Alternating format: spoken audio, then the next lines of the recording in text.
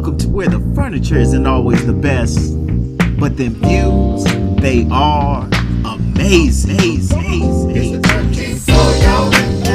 It's a 13 floor, y'all. It's a 13 floor, y'all. It's the 13 floor, y'all. It's a 13 floor, y'all. It's the 13 floor, y'all. It's a 13 floor, y'all. It's the 13 floor, y'all. Welcome, ladies and gentlemen, to the 13th floor where the furniture isn't always the best, but the views are amazing. Glad to be here with you this week. I am your host. You know how it goes. My name is Carol, but they call me Coach K. Sometimes they call me Morpheus. Sometimes they call me the Tuner. And I will be your moderator this week.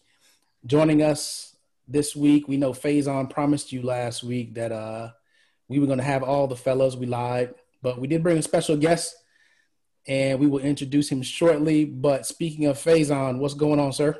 Life, man. Life is good. It's been a crazy week. I hope you guys all enjoyed last week's Arts Corner. Got a chance to see that. But it hasn't gotten better. I'll say that. It's been a crazy week. I thought that was a pinnacle, and it just took a sharp left turn. But personally and family-wise, I'm good. I'm great, and I am happy. More importantly, did you register to vote?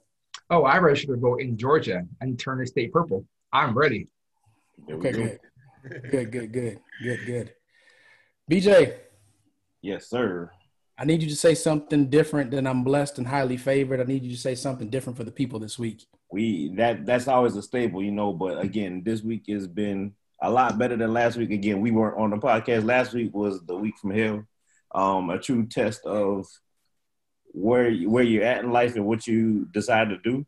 But I'm excited because Kara and I had a chance for this weekend to do some work with Mortar, and just reaffirmed that we got to step into our purpose, man. We got to make things happen.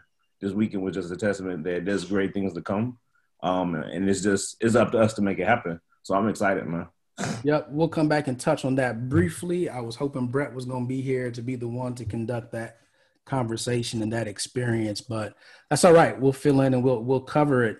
But ladies and gentlemen, this week we have a special guest. And for those of you who have ever owned a house, bought a house, looking to buy a house, this is definitely going to be one for you. Even for those of you that may be looking to investing in real estate, this is the one for you. So definitely get your notepads, be ready, because we're going to drop some gems today. And we didn't just bring just any realtor on here. We're just so happy that we could find a brother to bring on.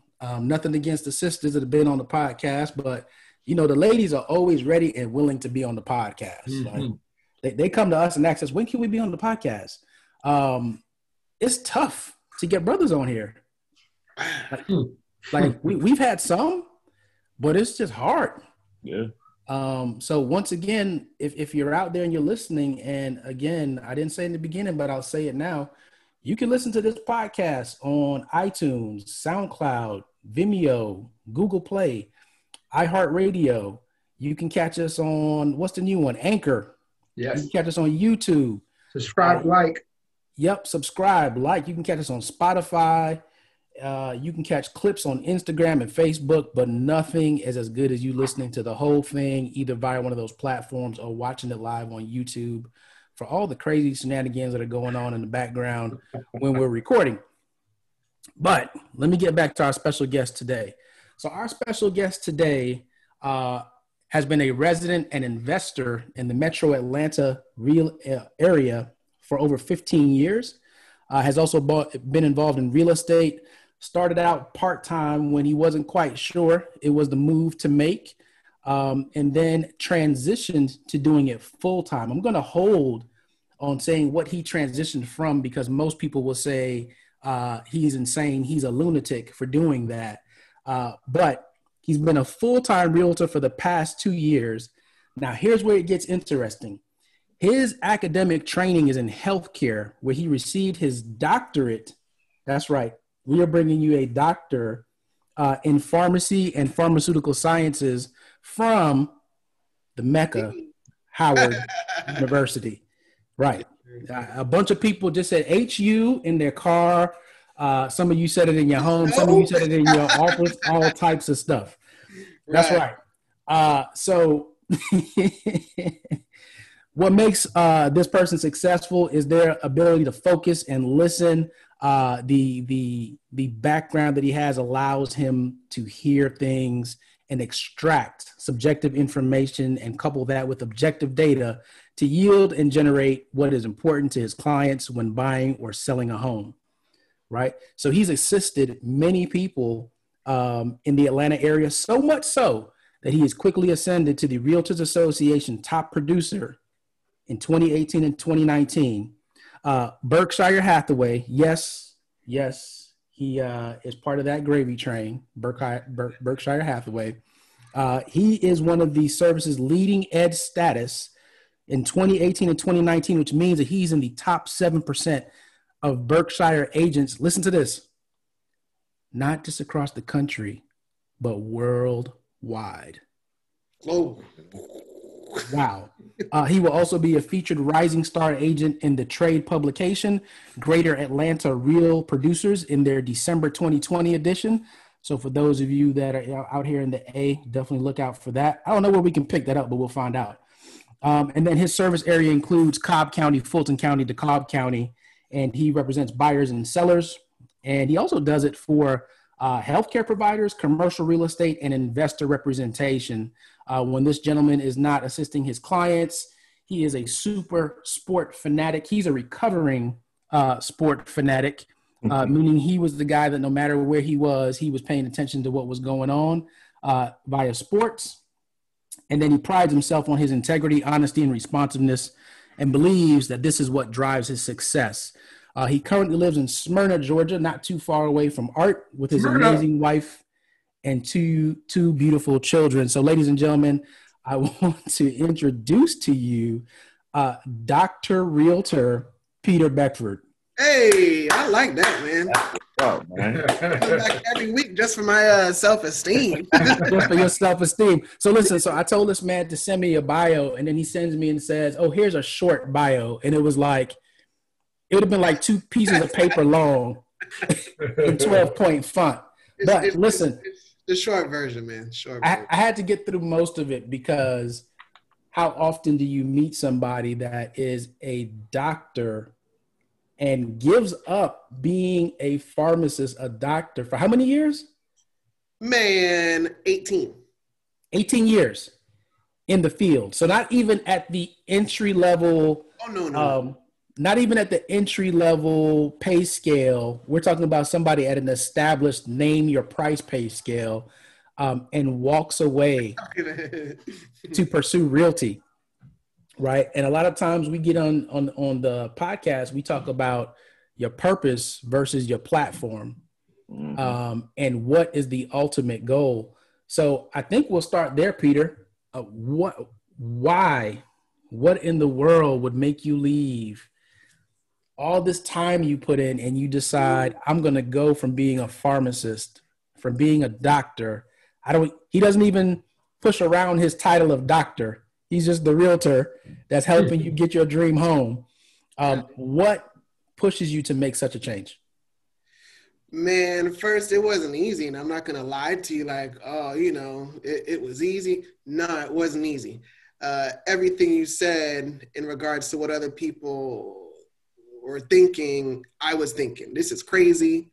I invested over 6 figures in my education. I'm established. I'm comfortable.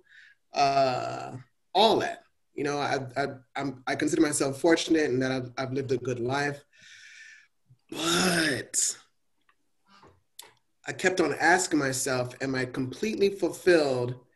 And is this truly what I want to do? Now, if I had to guess, I would dare say all of us have been told since we were younger that, we should go to school, get a good education.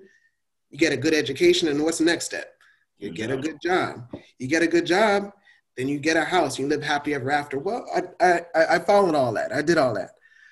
But, being in a controlled corporate environment, which healthcare is, you realize that you don't have as much autonomy, room for growth, room to develop your own ideas. in control of your ultimate destination. And I would dare say ultimately that was the leading factor into making the full-time jump from healthcare to real estate. The jump, and it honestly doesn't matter if it's real estate or something else, whatever your purpose is and you feel is what drives you, what would wake you up in the morning and get you motivated for free. If you're able to do it, that's something that you should strongly consider. And that's where I was at. I felt like I did have a passion. Now we can go back into other things, growing up in Miami, and I was in West Perrine for all those who are, familiar with Miami. And I would drive by Coral Gables and Old Cutler and Pinecrest, and I would see these homes and wonder, how come my situation ain't quite like that? And it was just a seed. It wasn't much more thought than that. But then, like, any other child, I would say, you know what?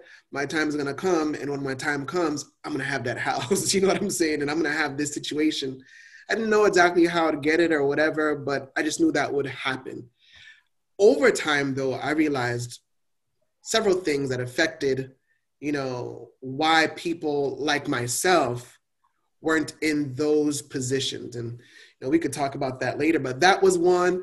Having autonomy of my time again, more time with my family and being in control.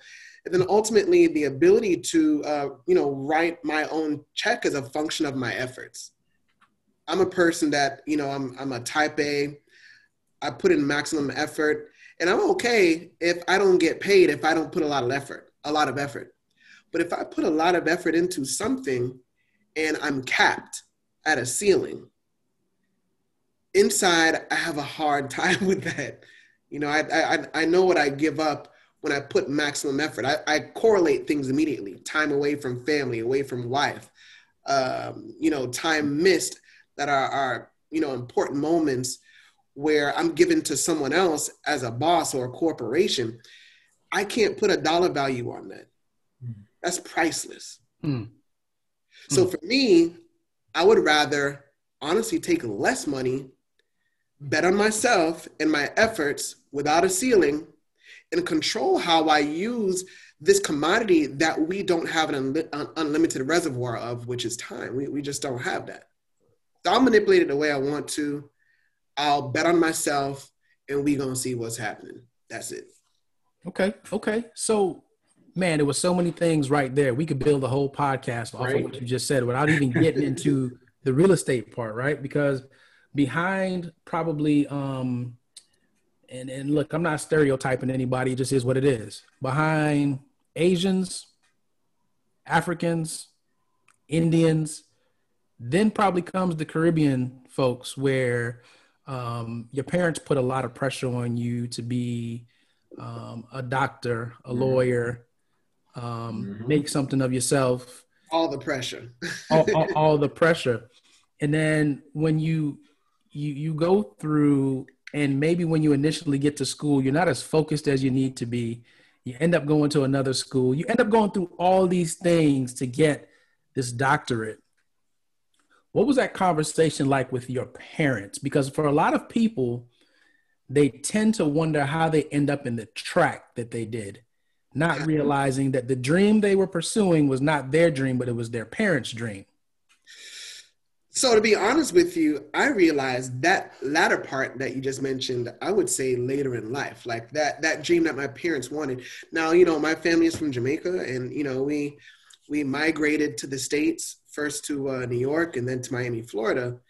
And like several immigrants, their purpose was opportunity. Their goal was opportunity. So the means to the opportunity is education. That's what was instilled in me from birth, probably from the womb. That's all I could hear reverberating in my ears constantly.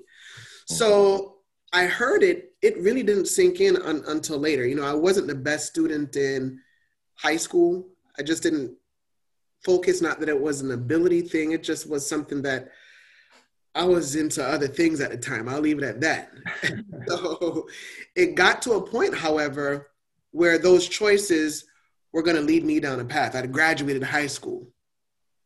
And so the rubber meets the road, right? Because we're at a point where we're going to have to take care of ourselves soon. And, certain things happen. And my parents said, listen, you can go back to school. Go back to Jamaica and go to school in Jamaica, which I didn't see as a good fit for myself.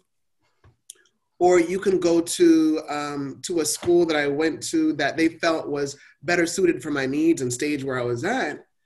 And I looked at all those items and I said, okay, I'm going to go do this. And that's what I did. And I just straightened up, Again, I had to face facts of reality, which was you could choose this path and it leads you here, or that path and it leads you there. So for me, I just straightened up. I got a mentor, which was a very integral part of my development. I had to see someone that was doing what I was thinking about doing that looked like me. In Miami, it wasn't a lot of examples like that. Mm-hmm. And I think it led to that turning point where I had to look at other examples that were successful or were representative of the possibility. But growing up in Miami, there wasn't a lot of examples that looked like me. And I was mimicking, to an extent, what I saw on a day-to-day basis. But it wasn't until I did have a mentor that I could look at, and I thought, man, if he can do it and he looks like me, that it was even feasible. Mm-hmm. Not to mention when I went to school, and, I went to an HBCU, and I saw a whole bunch of people that looked like me, and then all of these people were doing, all these great things. I was like, I need to get on this train and get serious.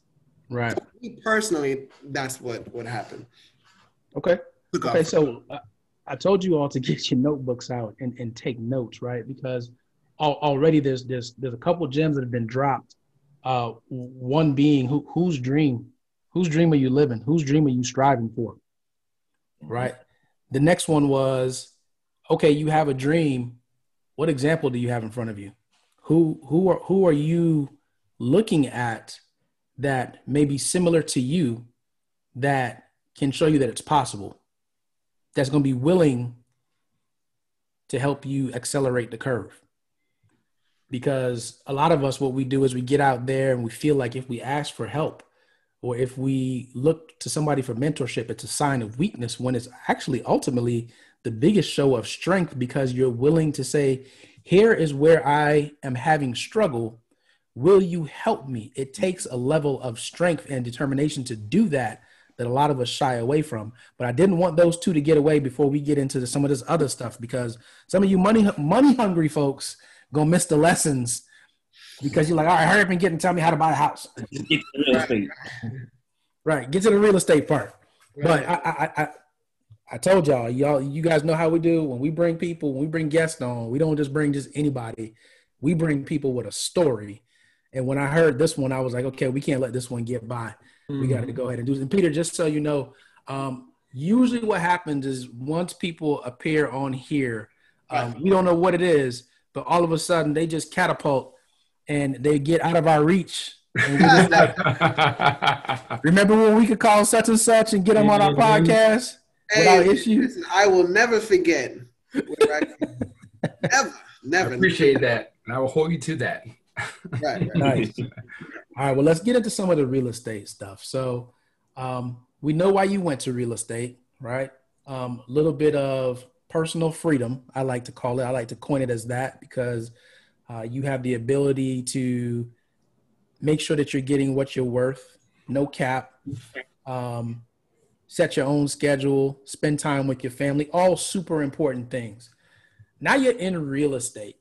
What are some of the things that you've seen during your time in real estate that just make you scratch your head and you're just like, wait a minute. When I was driving through Coral Gables and I was driving through Pinecrest and all these places, now I understand why I didn't see people that look like me in those neighborhoods. Ooh, do you really want me to answer that? Yeah. Yes. That's a very deep one, man. Now you're talking about disparities in general in real estate, which is what I've learned over time, and being an investor and seeing things firsthand and being on the street, on the beat, if you will, of real estate that I've learned. Oh my gosh. going to sound crazy, but you can take it back to slavery. You can take it back as far as, you know, not all slaves got their 40 acres and a mule. Well, why would that be important? Well, that's value, that's equity, that is wealth generation. Let's fast forward. Let's move on. Okay. Take it a step further and consider the reason why they had to enact certain laws against redlining, why they had to enact the Fair Housing Act. Let's back up. So redlining, well, explain that. All right. I'm sorry. So redlining was this practice that was really like in the 60s that was practiced by lenders. What they would do is essentially they would mark certain areas as credit risk. But guess what? A lot of the areas that were credit risk were areas that were populated by people that look like you and I. Mm-hmm. Wow. So consider this for a second, because this is extremely deep and powerful. So they set literally generations back by saying, okay, we're going to falsely influence the supply and demand by decreasing demand. You can't get a loan to go in these areas. They're no longer desirable. So as a result, the people that were in these areas like you and me, well, guess what? Their property value went down. Well, what happens when property value goes down? There's no support in tax dollars. And what happens? School systems. No support in schools. No support in infrastructure. Infrastructure goes down. Job availability goes down. So when you ask me and you're saying, you know, what do I see is between those neighborhoods that I used to see, and even until this day that I see now in Metro Atlanta, we haven't recovered yet from that time. The equity growth in these areas that I'm talking about that were redlined versus the areas that were greenlined that didn't have those inhibitory lending practices is extremely significant from that time until today. And we're talking about generations at this point, and we're talking about significant equity and wealth lost. Yep. Wow. That's how can we fight that? I can name off neighborhoods in Atlanta right now, man. I moved here in 2005-ish. Mm-hmm. And I remember coming here, and there's certain areas of Metro Atlanta that I would look at, and redlining was supposed to be stopped in the 60s. I distinctly remember there are certain areas where there was a lot of lending, I'll say malpractice, that inhibited growth of our neighborhoods that are now, next reason why there's disparities, it's leading to gentrification. And what happens? Wait a minute. All of a sudden, when these things are being gentrified, now guess what? It's greenlined. So now value here. But what happens then? Mm-hmm. Now the people that were once in there being bought up, they can't afford it. Their taxes are too high. They got to sell them. Man, and don't get me started about, predatory lending that led to the housing crash of the late 2000s. And there's a lot of different reasons why there's disparities, man. It's sad. It's frustrating. I see it. Sometimes I don't believe that people want to believe it, but it's real. Okay, so this is happening. This is happening. Yeah, and that's a head scratch moment. I had to scratch my head. You already made me scratch my head several times during this already. Mm-hmm. But how do we combat that? What is... What do you want? The PC answer? No, there's nothing PC. There's the 13th floor. Yeah. Ooh. Oh, man. So... remember where I started in the conversation, right? It sounds crazy, but look, we're at a deficit. Mm-hmm. So when you say deficit, then you think, well, how can you make it not a deficit? Reparations? So when people say reparations, a lot of times I think they immediately think, well, you think that you deserve a check and we're just going to give you a check? No, not necessarily in that form. But maybe it can be in a way where there's certain incentives the African American community that would make it easier to acquire real estate. For example, I'll give you a good example. If we're not owning a home, what are we doing? We're renting, right? We're renting. Mhm. Yeah. A lot of times rent, especially nowadays, ain't cheap. No. So is the problem that we can't afford to live or pay a mortgage, or that we don't have the means to put a down payment on and be qualified? So reparations again. Maybe they have some programs that are specifically designed for African Americans where they decrease the amount of down payment required, where they provide an opportunity for the market interest rates on loans to be some, maybe a point and a half, I don't know, to a point where these disparities start to narrow. You know, there's a big difference between African-American home ownership and our other, ethnic brothers across the country. Mm-hmm. Across the country, it's large. So, once we get closer to that, being that gap being bridged, then, we go from there. But that's an example or a thought. You could start there, man. Make it easier for us to attain home ownership. So we're not just paying rent month after month, not building equity over time and wealth, and not being able to tap into that wealth for our generations. Because again, our brothers, Caucasian and other ethnicities, they've been using that as the basis of their wealth to tap into. Well, how are we going to pay for college? Well, let's tap into the equity in the house. You can go to college, John, and get your degree. We don't have any home ownership to tap into, any equity, any wealth. We're paying rent. Right. So then what do we do? Nothing. We got to keep renting. Trade. I'm sorry. Keep renting. Keep renting, take out loans, and build on more debt. That's the name of the game for all those years. I'm a fervent believer in diversity in portfolio, but I'm also a firm believer in, of course, real estate being the backbone of a portfolio. And if, to me, you don't have that backbone and, these rocks upon which to build, your wealth on, it's going to crumble, man. It's going to crumble. I got a question, Kay, and it leads to this. So, Peter, most realtors and most I've spoken to or talked to or kind of asked before when I was in the renting phase, most of them, if you say, oh, the deposit isn't ready yet, but I'm going to start looking and want to start talking, can you help me with their process? It's a waste of their time. Oh, well, you're not ready yet, so come to me when you have your $10,000 saved up or your 20 grand saved up. But the question would be is, how does someone who's not there yet get the motivation and confidence to have a realtor that will work with them over time to say, hey, there's some programs you can work through. Here's things you can do versus just to get your money together and when you're ready, call me later on. Right. Well, the first thing I would say is to call me.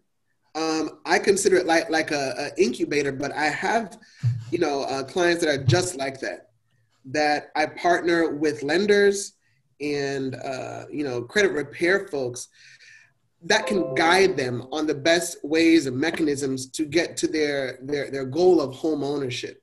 And there's no magic trick to this, in all honesty. So I don't want to fool anybody in thinking, oh, well, call Peter and tomorrow you're going to be in a mansion. Ain't happening. However, I am patient with my clients to assist them along the path so that when the time is right and when they're seasoned, we can go for it. And I don't care at any price point. Because again, wealth can be built at any price point. I don't care if it's $100,000, so long as you're building wealth. Remember, you're buying at 100. Over time, it's going to gain wealth or gain value, and you're paying down on a principal. Mm-hmm. So that difference is called your equity. That difference is what you can tap into, and what I was talking about earlier about, how we can use it as a tool to further ourselves and grow. So yeah, they can, like me, I prefer to reach out to me, or someone like myself and ask them about whether or not they have a partner that they work with, a lender that can tell them about the different programs, as you mentioned, that may be available to them for down payment assistance, or different programs that they may have available to credit repair, that can look at their specific needs and get them qualified. You know, I want to say another thing. I think a common misconception too with folks that may be renting is that they need a credit score of 800. Mm-hmm. Not true. And that they need 20% down to purchase a home. It's not true. It's not true. Believe it or not, there's folks out here that are getting homes with credit scores as low as 580 in some cases, and with money down as little as 3.5%, and in some cases no money down. Now, everybody has different profiles and they present differently to different lenders. And then these different lenders have different risk thresholds that they're willing to assume. But just like love, man, there's somebody for everybody. There's a loan for everybody. You know what I'm saying? Get that love out there. That. So yeah, it's out there. Nice. So let's talk about this. Let's talk about the people that are getting into homes and buying stuff. What are some common mistakes people do when they're buying homes? Common mistakes. Well, I'll tell you like one gross mistake, and this is when you said when they're buying, as in the act of, which is crazy, but you have to be careful of. Changing your credit profiles, and I'll tell you specifically how this can result and be so seemingly innocent. Say, for example, I'm working with someone and they are buying a home and we're looking, and their credit is fine. They're like, you know what? I want to make my credit even better because I want to get the best interest rate. So I'm going to close one of my credit cards that I'm not using. Oh, man. They don't tell me because they think they're doing a good thing. They're not buying anything, right? Right. So what does that do? That's so bad. Well, they have a certain loan limit that they're allotted that's associated with that credit card.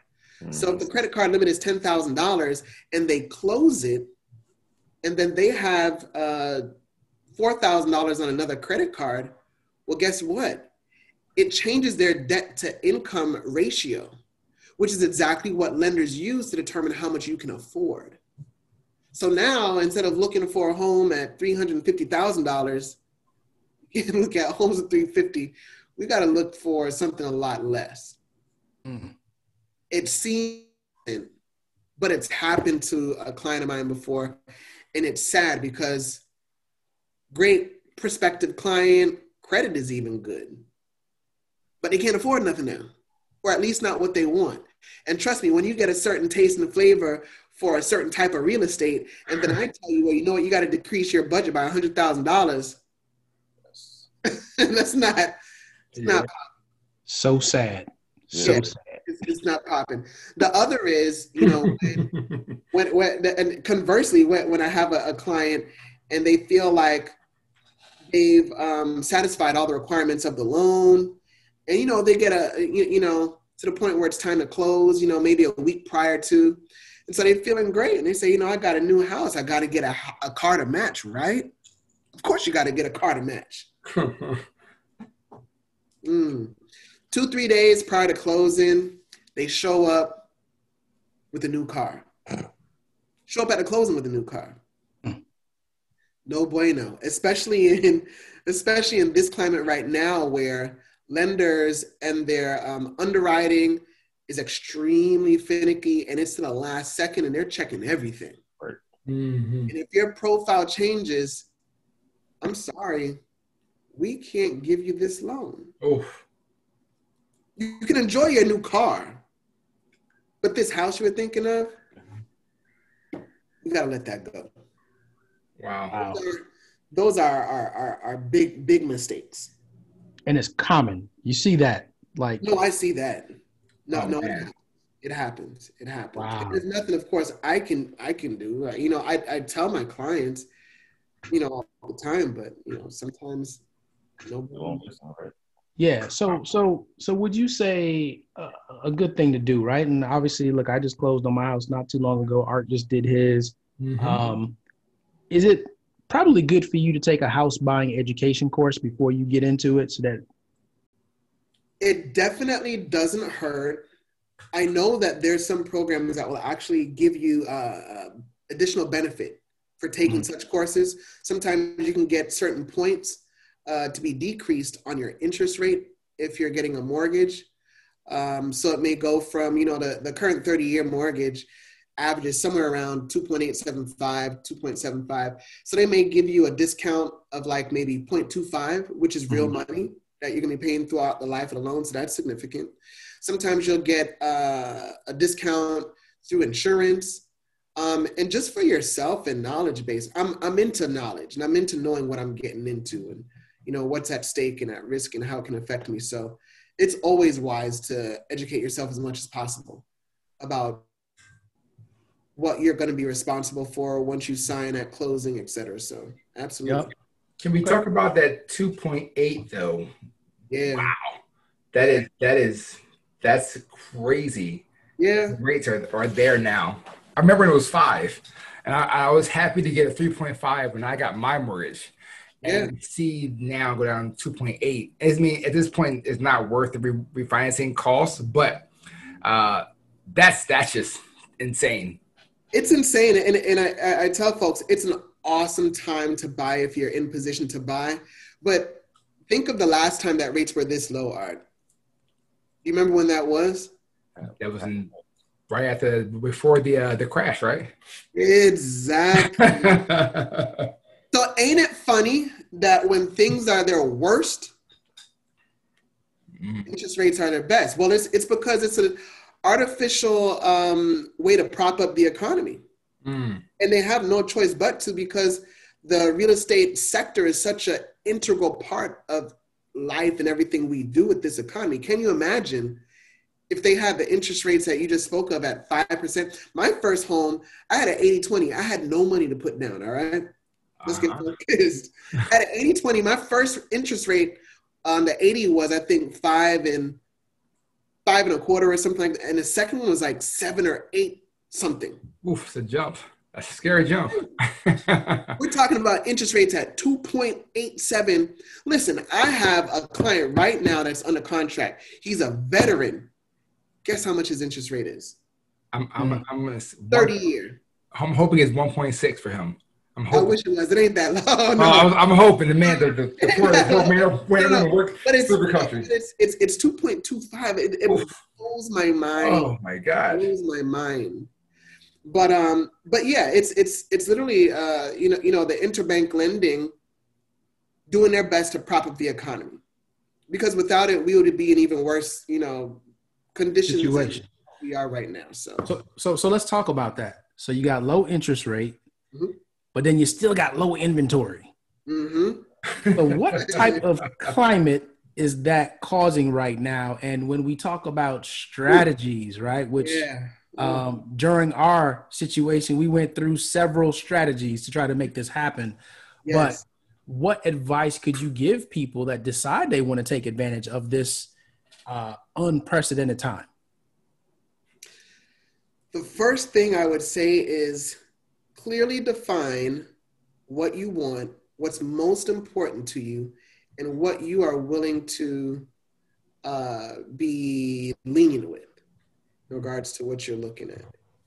The opportunity is tremendous. Inventory across the country has been super low.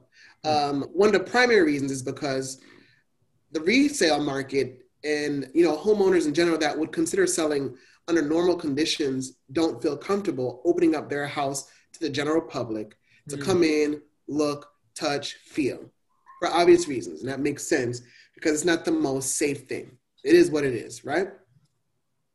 So you have this decreased inventory by like 25+% year over year. And then you have these low interest rates. And then at one point we were locked down for 2.5, 3 months. And so it led to this volcanic eruption of built up demand, low inventory. So when the rains were kind of released a little bit, there was an explosion. Homes were going, within hours, multi-offer battles and the wars. So what can you do? Know what you want, know specifically the area, what are your objectives, and then head toward that full steam ahead. And pray. That's the best thing I can tell you. And have a realtor that's ready with a lot of different options on how to attack it. You know, Carol, you mentioned our situation. Carol can tell you there were times where we were at homes within hours, and there were cars coming out of the driveway, and I was elbowing my agent colleagues to move because I had reserved the time and they were in my time slot. I was there. I came. All right, exactly. That's yes, right. I remember there. that. and I literally had to lock other agents out. This is the climate that we're in. So the next thing I would say is,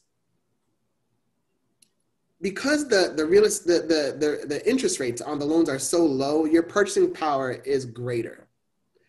And so if you have to move, you have to move. Mm-hmm. So you're going to encounter situations where it's going to be extremely competitive. You have to enter that situation knowing what your limit is. I've been in situations with Carol, and I've told him, hey, we can go in this situation with no cap, man, and we can go blow for blow with these people. Yep. And Carol was like, let's do it. You know, no, I'm just joking. Listen, it's a decision the that 13th floor, the 13th floor audience, they know me. They know I didn't say that. It's a situation that you have to determine what's most important to you.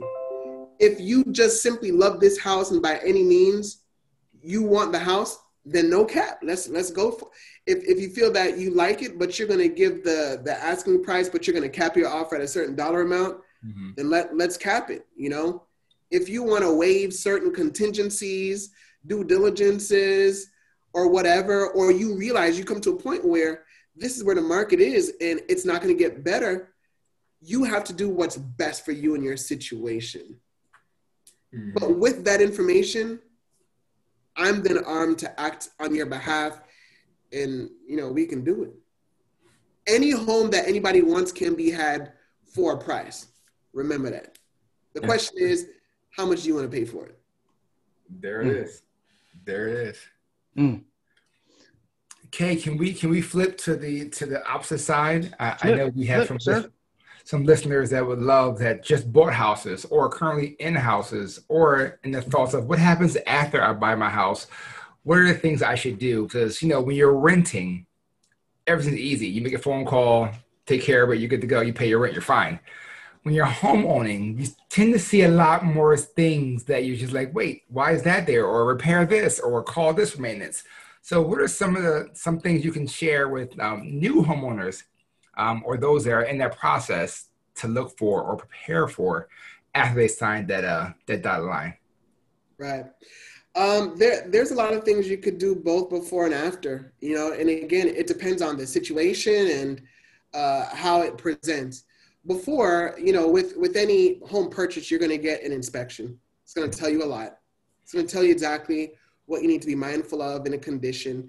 And then you as a buyer have to determine whether or not that's within your threshold of acceptance, whether you want to bring it up with the seller to, you know, mitigate and resolve, or whether you want to just leave the home on a shelf and look for something else. Once you get past that, and after you have the home, you would consider getting a home warranty if you don't feel that confident in a home, or even in general, if you just want to have the security and peace of mind that if, you know, an appliance breaks down, you don't have to come out of pocket fully and pay for it. There's different, you know, warranty programs that are available for that. And also, I would say, as it relates to maintenance vendors, I'm always about, you know, competition for your business. Contact several vendors as it relates to, you know, maintenance issues for your home, and getting the best vendors for the best prices to serve your needs and what you want to have accomplished. You know what I mean? And go from there. For the best quality and price that you're willing to pay. Some people forget about quality, man. They just want price, and then they find out later they should have been thinking about the quality too. So, right. Absolutely correct, sir. Yes. You don't want to have to pay for the same repair twice. Because normally that person that gave you poor quality is going to give you poor customer service on the back end when you complain about it. Mm-hmm. You don't want to get into that, man. Especially when you just moved in your nice brand new house and you want to feel good. Remember, you got to come into this house every day after work. Yep. You want to be reminded, I'm working hard, but it's going toward this place of serenity and peace. And if you don't have that, or if it doesn't give it to you, you're going to start questioning yourself, and psychologically can go down from there. We don't want that. Okay. Let's shift to some of the people that they played their cards right. They've been in their house. But we want to help them out with generational wealth. Mm-hmm. Right? So Art just talked about you just moved in your house. What things do you do? What is the strategy for people that want to perhaps rent their house and now go out and buy another house? So a lot of this, I'm laughing because there's different ways that you can do this. I was about to say there's the hood way, and then there's the, So that's all right. We got some hood folks that listen on the podcast. So right. So say, for example, I have a house and, I've, grown professionally and, I'm making a little more money, and I'm like, you know what? I want to buy up, and I want to keep this house as an investment, maybe rent it out. What do I do? Mm-hmm. Well, you start looking for a house, but before you do that, you go to a lender and you say, hey, I'm going to buy another house. And they're going to ask you, okay, for what? At that moment, you can say whatever you want to say. I'm just telling you the real deal. Mm-hmm. So you can say, well, I'm going to get a second home. Okay. Well, certain lenders have different criteria for what qualifies as a second home. So some lenders will say it has to be a minimum of 50 miles from your primary home. Okay. And with that, there may be a down payment that may be more than what would be required otherwise if this was your sole home, right? So as it is right now, for the most part, you can get a 30-year conventional loan with 5% down. Well, if you're getting a second home and it's 50 miles away, it's likely that you're going to have to put down significantly more, likely about 20% at least. Mm. And they do that for a number of reasons, primarily because it's a credit risk if it's a rental that they don't know about and you're keeping it as a primary home. Mm. They want to know that you have a vested interest in this new home or the home that you had previous. So they want to make sure you have skin in the game, that you're not going to be a flight risk if the economy changes or coronavirus hits or whatever happens. So you can do that though. You can go out and you can get another home, and you may want to put 20% down on your next home anyway. Everything is good. So then you have two primary homes, right? So that first home now, the mortgage lender is not going to call you, Corella, and say, hey, we just noticed that you got another home, so you're going to have to change this to an investment mortgage. No, their only concern or primary concern is what? Them getting paid. Yep. Mm-hmm. That's it. They could give a rat's, about anything else. As long as they're getting paid, that's fine. I'll tell you the one thing that it does change is the homestead tax exemption. Mm. Because there is some benefit with your homestead tax exemption, but it can only be claimed on one home. So if you're claiming a homestead tax exemption on one property, you're going to have to figure out which one you want to put it on, and that's it. So, for my friends in Florida, that could be significant because taxes are crazy. You can say that again. So, yeah. So yeah, that's one of the things that it could impact you. But especially if you're just starting out, you ain't heard this from me, but go for it. Get that second house, lease out the first house and go from there. If the new house that you're wanting to buy, requires a certain down payment. See what it is. If it's not something that is comfortable to you financially, see if there's another lender that has a program that would allow you to get a home for less of a down payment commitment.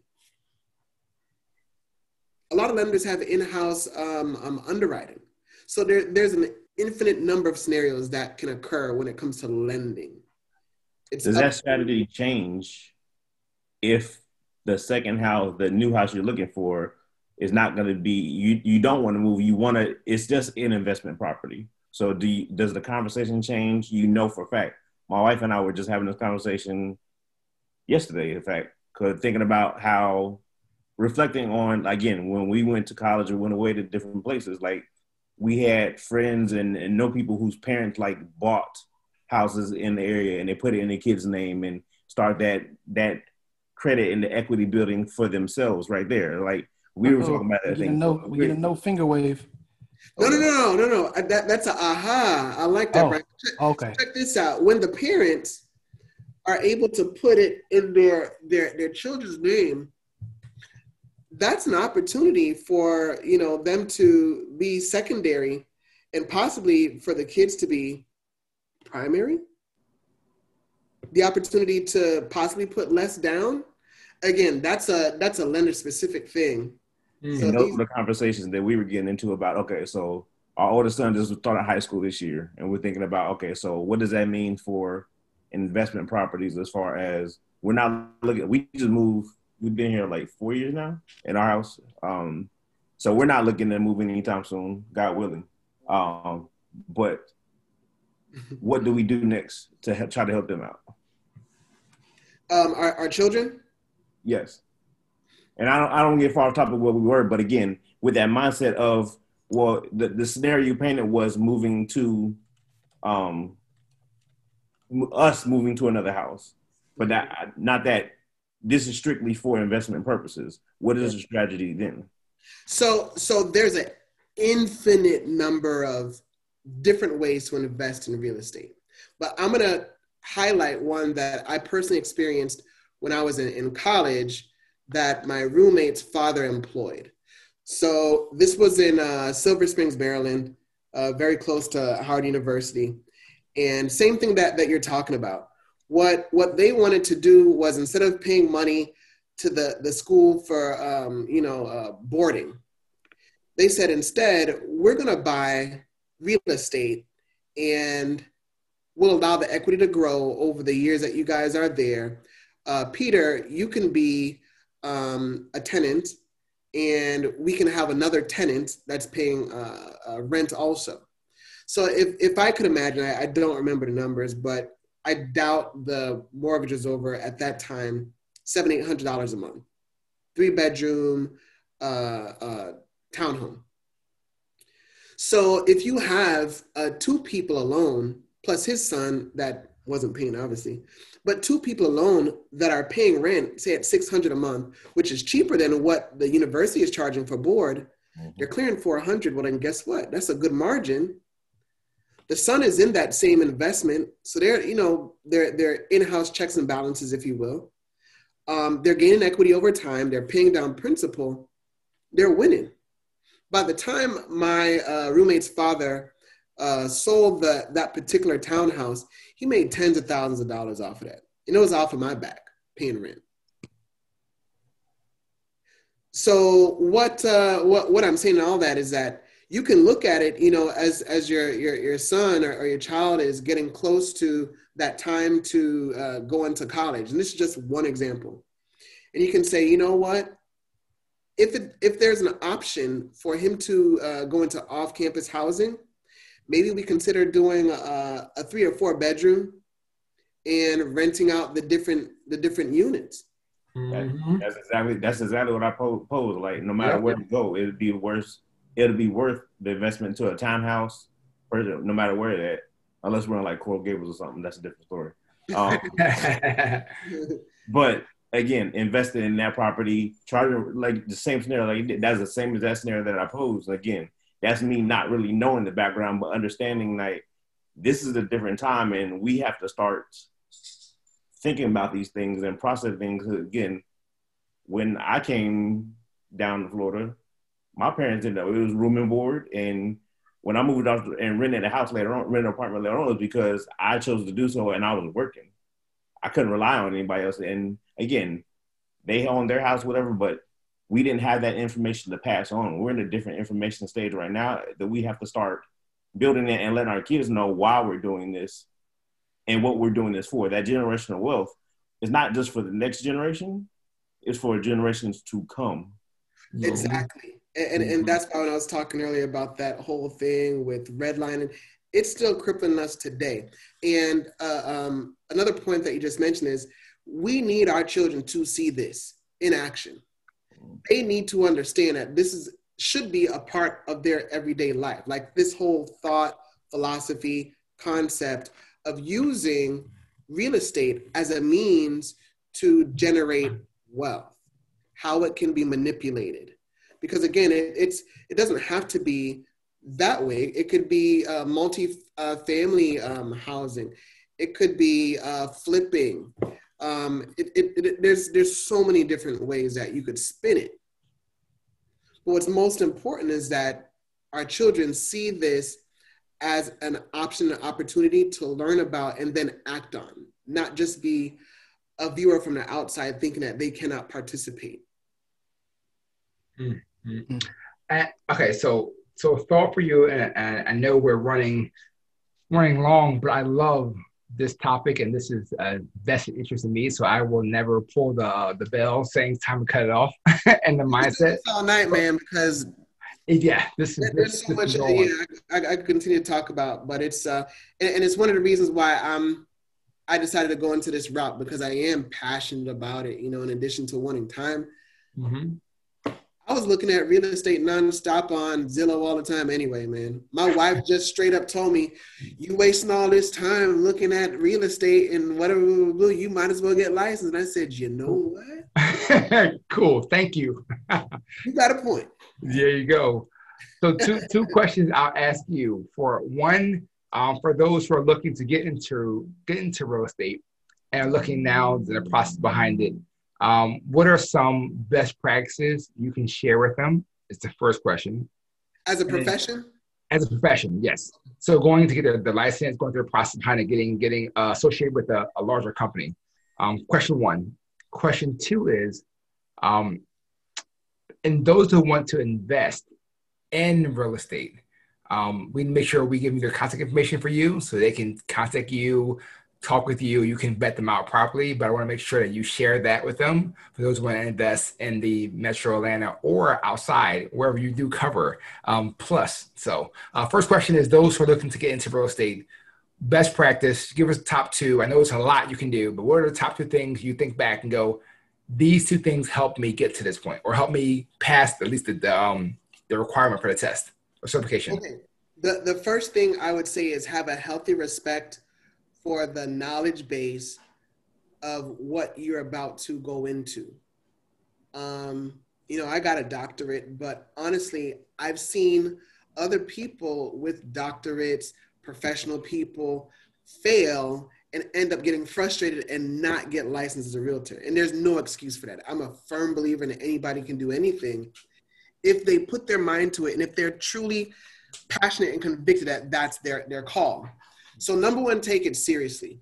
Find a good school that has a good reputation for producing a high rate of passing on their state licensing.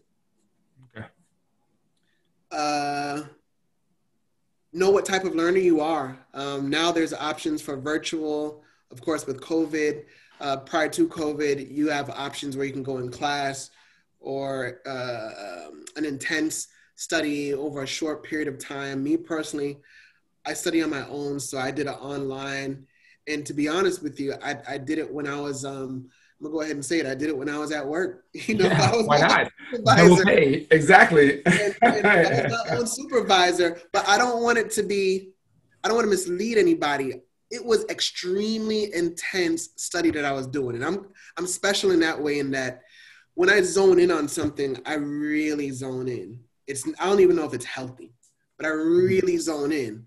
And I did that for about 3 weeks, the last week, I made a point to make sure that my family was gone. They went on a cruise. I didn't go. And I knew I had that small window and that was it, because my wife couldn't stand me being so tunnel vision on any one thing beyond that. So the feeling at that moment was, it's either I'm going to pass or it's a wrap. Okay. So I personally feel that in order to not waste people's time or money, that they be serious, identify the school that would fit them best, that has a good track record of passing, and then go ham, do it.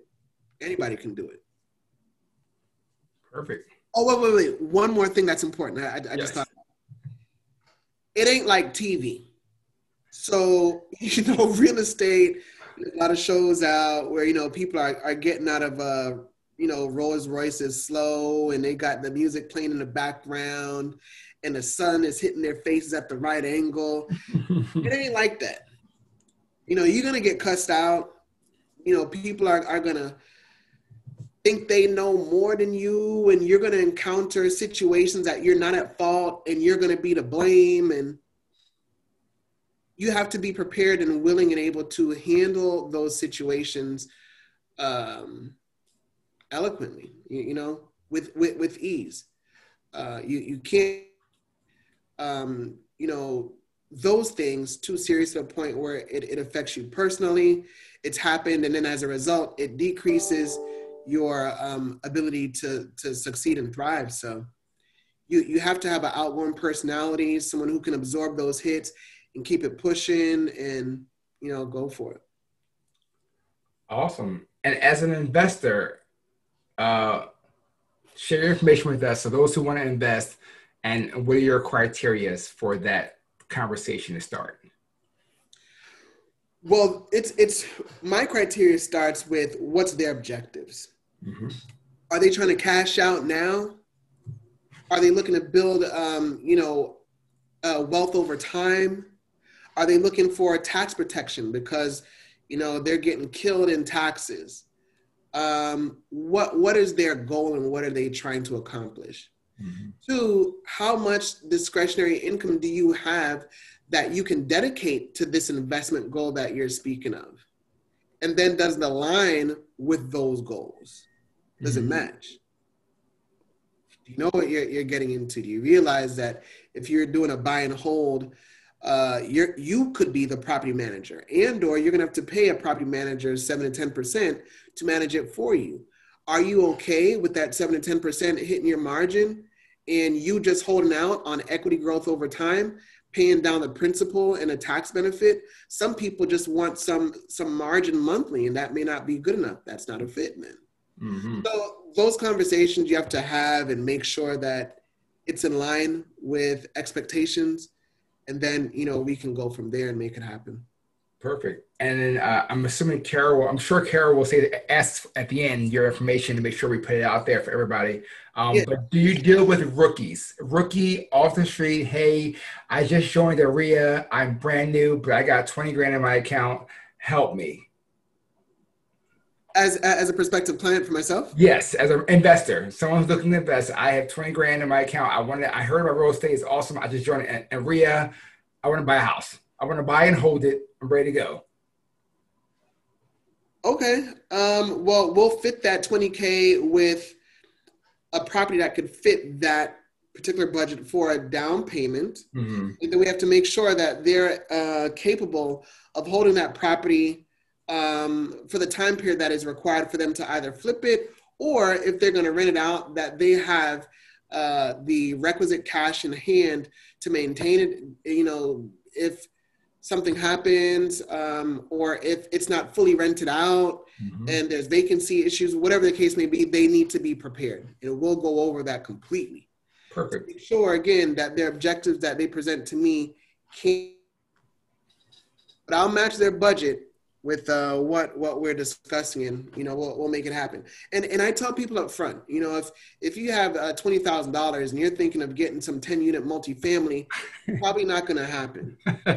Let's reassess the situation, mm-hmm. goals, and how we can get you potentially into something that could fit, your your ideas and maybe get you to the point where you're buying a 10-unit property or more.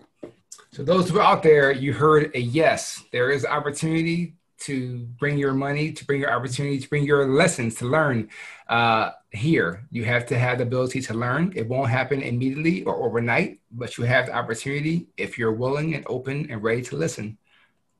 Hey, Absolutely. listen, some of y'all out there trying to figure out how you gonna cash out of your COVID susu that you joined or your COVID, all these things. There's a place for you to pool your money and get consistent money that you don't have to worry about. Hit them in the gut with that.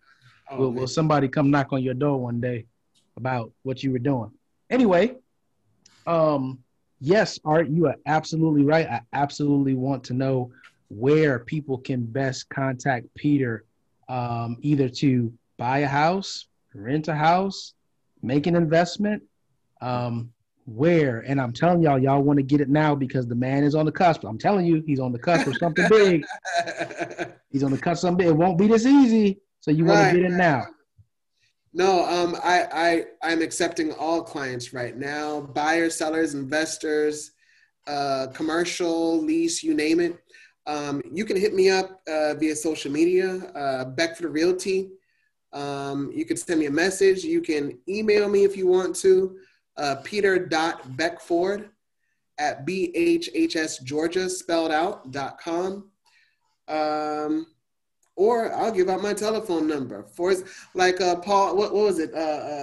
Mike Jones, you know what I'm saying? 404-547-3151. Again, 404-547-3151. Hit me up. I pick up my own phone. And one thing I try very hard to do is be incredibly responsive. So if you reach out to me and I don't hit you back, it's likely I will be hitting you back soon and very soon. So yeah. Ladies and gentlemen, he says he picks up his own phone. Some of you going to go out there and invest in properties. Some of you going to go out there and just, sell whatever you're going to do to make your money. Me personally, I'm trying to put in my application to answer the phone for him. That's what I'm trying to do. and Right? be well paid doing that. We all got to get in where we fit in. But Peter, listen, man, that was wow. There was so much information dropped in there, and I'm not gonna do my closing now, but that was a lot, man. I am so happy that we came up with this idea and said, man, let's get you on the podcast, because some of the stuff you came with, I wasn't even in my mind, and I was just, oh, okay, all right, let me just get out the way. I'm not even gonna ask questions, just go. But that was a lot, man, and I want y'all to start thinking about, how do we catch up? How do we've been set back now? How do we catch up? That's something I want y'all to think about. That's just homework, because you're absolutely right. It has a just historical and future ripple through our communities, and we got to do something about that. So definitely thank you, man. We will absolutely have you again. Man, Yes. just so you know, we got fellow alumni that we probably made mad that we had somebody outside that we brought in, and man, we got folks in Atlanta that we could have brought on. Right. Yeah. But shout out to y'all. As a fellow UM alumni? Fellow UM alumni, yeah, absolutely. And And yeah, one of Art's frat brothers. I mean, all types of stuff. So, listen, man, that just gives me a future thing that I have in mind. We're not going to talk about it now. I got to talk to Peter offline, and we'll talk to our alumni folks. But I got an idea. But anyway, we're going to keep this thing moving. Peter, if you feel free, man, we got just a couple minutes, and we're going to wrap this thing. If you want to hang out, you can. If you got to go, by all means. But I'll hang out for a little bit longer. How long we hanging out? Nah, man. We in the home stretch. We about to wrap this thing quick. I'm about to go to Art for Art's Corner. What you got, Art? So this week, this is over the last year or so, or probably 2-3 years, you heard me talk on the podcast. I've been really interested in real estate. I purchased that first investment property in Millville. I love that. I love the process behind it. I'm a buy and holder. So I'm looking for a long-term process. But, I just want to let everybody out there know that it's okay to be fearful. It's okay to be scared. But you have to take the chance to learn the information that's out there. You got to be able to put your foot into the water and make it go. You can't just keep thinking. You have to make a move. I always tell you can never regret taking action. It's always regret not making a move. You have to take it.